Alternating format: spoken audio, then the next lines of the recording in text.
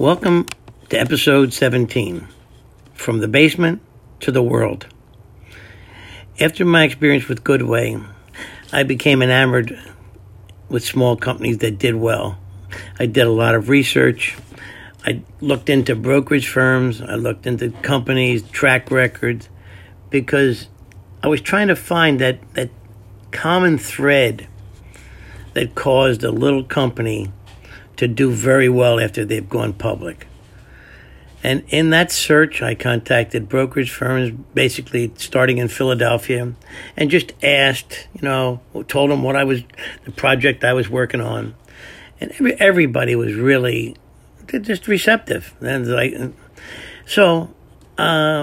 I started to go nationally and see what brokerage firms, had the best record for bringing small companies public that were very successful. And it turns out that a brokerage firm in Minneapolis called P.R. Peterson had a couple deals that really, really were did exceptionally well. So I decided to call out there, and I actually got to talk to Pete Peterson.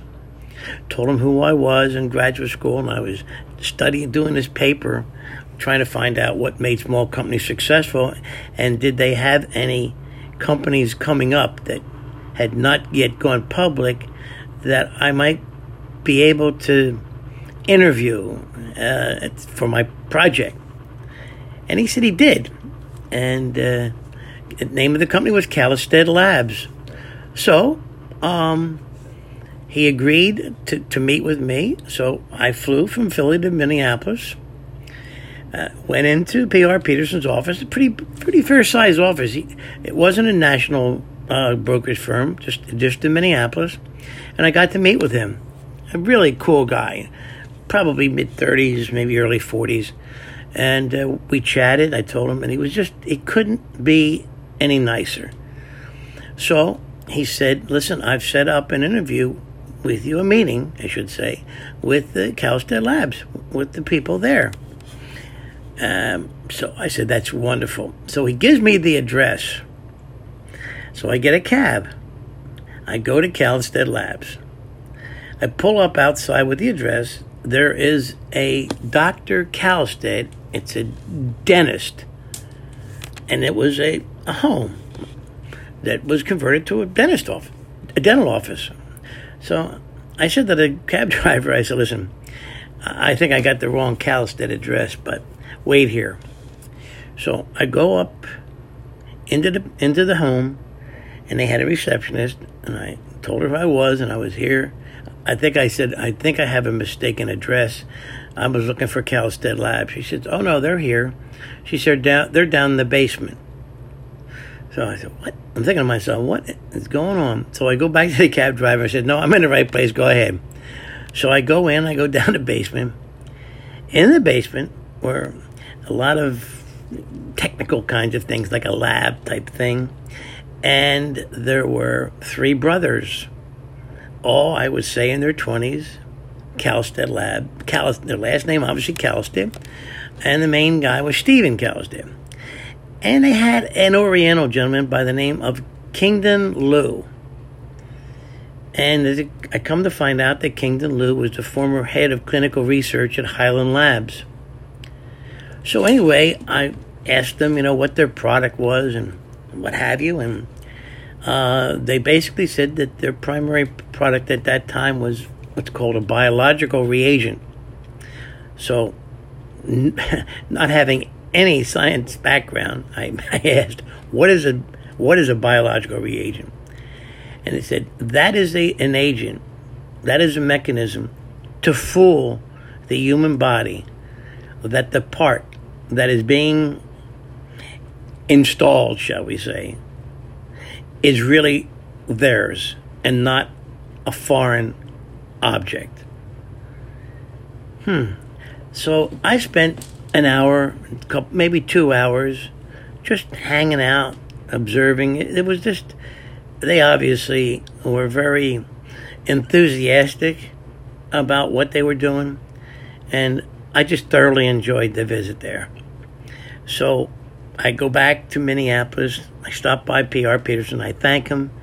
And he said, listen, he said, if you want to participate in this new IPO of CalSTED Labs, the stock is coming public at $1, and I will let you buy up to $1,000 worth, or 1,000 shares. So I said, I'll get back to you.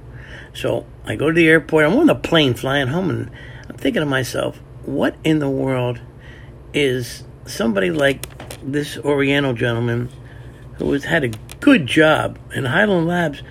I looked them up. They were pretty substantial back then. Why in the world? I kept asking myself, why would he be involved with a company in the basement? They obviously do not have the same perks, the same working environment, or anything else. And then it kind of dawned on me,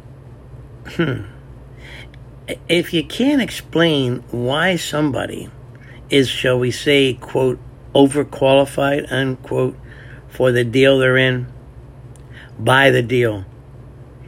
You'll find out later. When I got back, I called P.R. Peterson and told him I'll buy the $1,000 worth, 1,000 shares at $1. Well, shortly thereafter, the stock went public, and it started up, and I sold relatively soon at $8. I couldn't be happier. What happened after that is really fascinating. A short while later, they moved to new facilities. This sounds like the same song as Goodway. And they hooked up through a third party with Dr. Christian Barnard, who was the South African doctor who performed the first heart transplant. I am honored to say that I saved a letter from Dr. Barnard requesting from the third party, University of Minnesota, a meeting, and was interested, demonstrated his interest in partnering with CalSTED Labs. Here I went from the basement. They wound up providing the biological reagents to Dr. Barnard that began basically organ transplants, not only in America, but around the world. I did some recent research on CalSTED Labs, and they sold their business 14 years later for $100 million. The stock had gone to 100. And the cool part of this is I stayed in touch with Stephen CalSTED and found also a letter from him a few years later just giving me an update. Just think about this. A graduate student, again, from Philadelphia.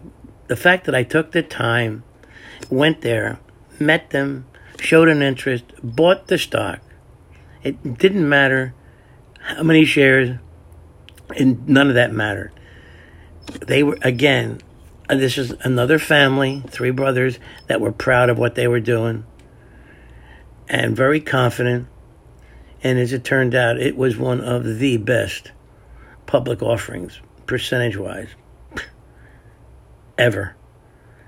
And their product helped change how the world deals with a certain form of sickness that requires a transplant.